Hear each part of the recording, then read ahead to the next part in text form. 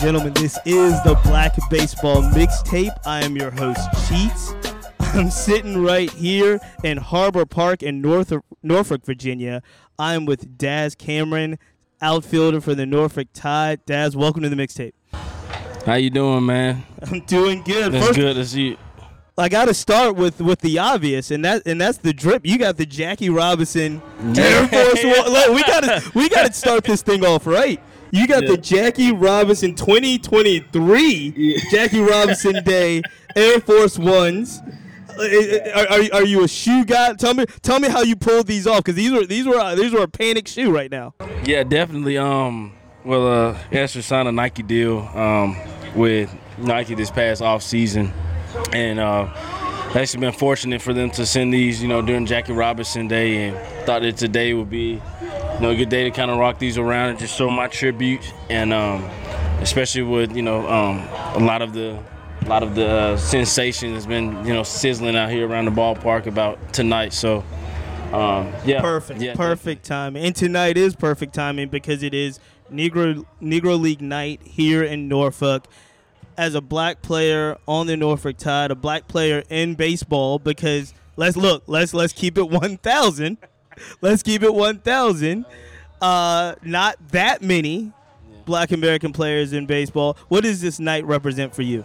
Oh man, that just goes to show how much I want to continuously represent the African American players the best way that I can, and from a community standpoint, and just by being one of the black African American players that's playing in baseball, Major League, minor league baseball. I think that this is an important day for us to recognize about a lot of players that who were great, who could have played in big leagues, and back in 100, 200 years ago, and I think that this is a day to respect.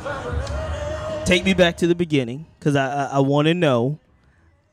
We know, obviously, your family history, second generational player in the big leagues and all of that. How did you actually fall in love with the game of baseball?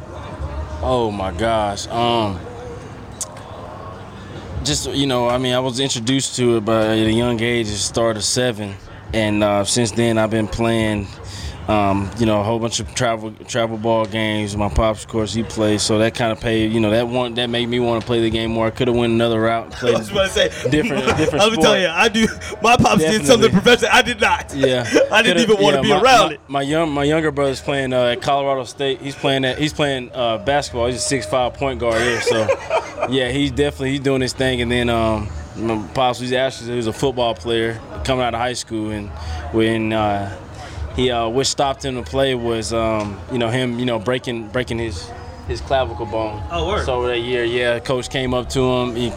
Coach came up to him after he broke his clavicle bone, and went to his grandmother's house where he was staying at, and told him, and knocked on the door and asked for my pops, and he was in there. My great grandma came to the door and said, "He's in the room." My dad told my great grandma, "No, I don't want to play football anymore." And the coach made him hop on the back of the truck and go to practice. And where in the Grange is a small area there, football is big. Mm-hmm. So a lot of the coaches continuously want to push the kids who are athletes to play football. And my dad, but unfortunately, my dad broke his shoulder that year, and then he just continued to play baseball. So that's how he got into it, and then that's how he was able to pass the game down to me. But yeah, man, I love baseball.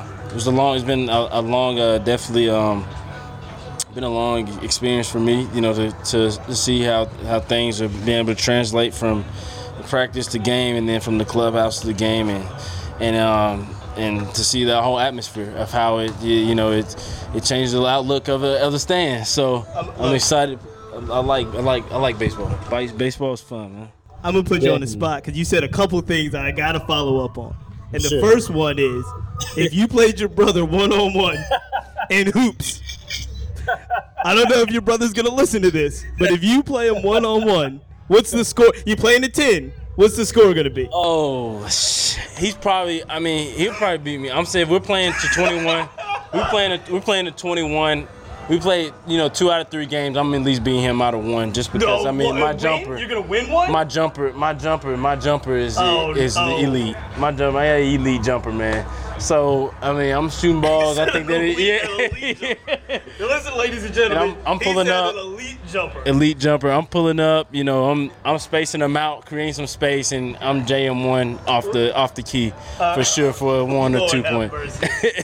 Look, and you said something else I gotta ask you about, because I know you said you love the game and how you love the game, but you did grow up in a hotbed of football. How did you avoid not getting pushed to play football and to stick with baseball? I got hurt, man. I was hurt. Yeah, he's keeping it 1. He's keeping it 1,000 right now. Just like an injury. Yeah, definitely, man. I was hurt, and then that was just, it kind of just pushed me to want to play baseball even more, especially with a lot of the, less injury-prone factor that you deal with baseball. It made me, make the decision from that point on. But yeah, man. Let me ask a couple more, because I want to be very respectful of your time. But we do talk about the challenges of being a black player, playing in the game, playing at the elite levels. I always want to ask, did you have experiences growing up playing with other black kids, or was it almost in many ways an isolated experience? It was definitely, I say it was an isolated experience, man. Just because the game of baseball is expensive. It's an expensive sport to play. And a lot of the kids who were black playing, relying and leaning towards basketball and football. And it's where the Players Alliance comes in, and kind of we pull up and give out equipment just to kind of help push the motive of to help kids want to play baseball more, or make them want to play baseball more, and change their decision about it. And but it's some of the topics that will come up. But as far as Players Alliance, man, they've done a great job. They've done a great job with helping, bringing kids to a big camps that are local, and teaching the game to help them, want to be interested in playing the game, and it's shown the past couple of years that we've seen a lot of a great experience for these kids who talk about their experience, from them playing in these camps. Let me ask you about you too. How do you balance out, work through some of the times where it feels like, look, it's challenging. I might be having some challenges, and I look around and there's not a lot of people that maybe understand culturally what I've been through. I know you've been a vet for a minute now, and when those times come, how do you battle through them and obviously keep your play at a very high level? Just to continue the focus, man, to be able to dial it in and just and live and kind of mentally know when to be about your business and when to have fun, man. I think that's kind of what it takes to to continue to take you throughout the day. There's going to be times where you come to the field and there's practice, and a lot of us players, we get ready for practice and we get ready to play a ball game, and I think that the more you're able to allow yourself and know how to go about the day, the better off you be as an individual in professional baseball. All right, let's have some fun before we get you out of here. Now and again, you're a vet. You've been in this game for a minute. You've faced a lot of pitchers. But think about this.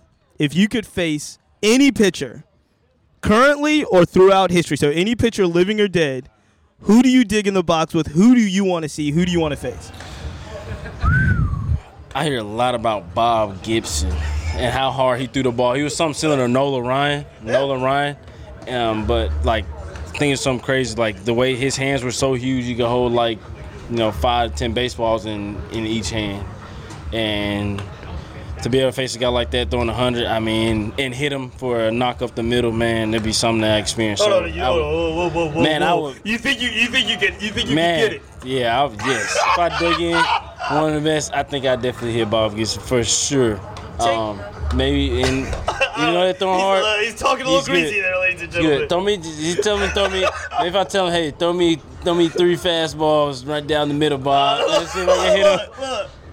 And he throws 3 fastballs down the middle. That'd be probably do it. All right. What's the best advice you've ever received especially as you've kind of worked your way up from phenom to draft pick to running through. What's the best advice that you've received in regards to work ethic, playing, making it happen as a professional baseball player?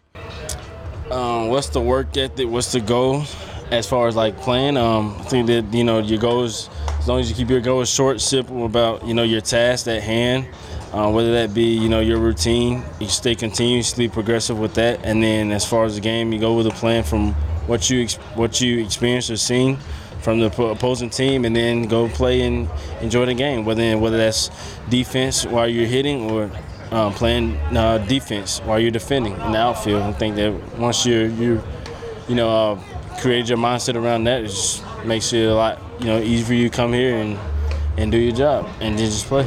Last question. When was the moment for you? Now, like you said, you've been playing since you were 7. We know you got drafted by the Astros. When was the moment for you when you looked around and you were like, you know what? I'm here. I got this. I am a professional. Like, was there any moment where you were like, whoa, this is different? Yeah.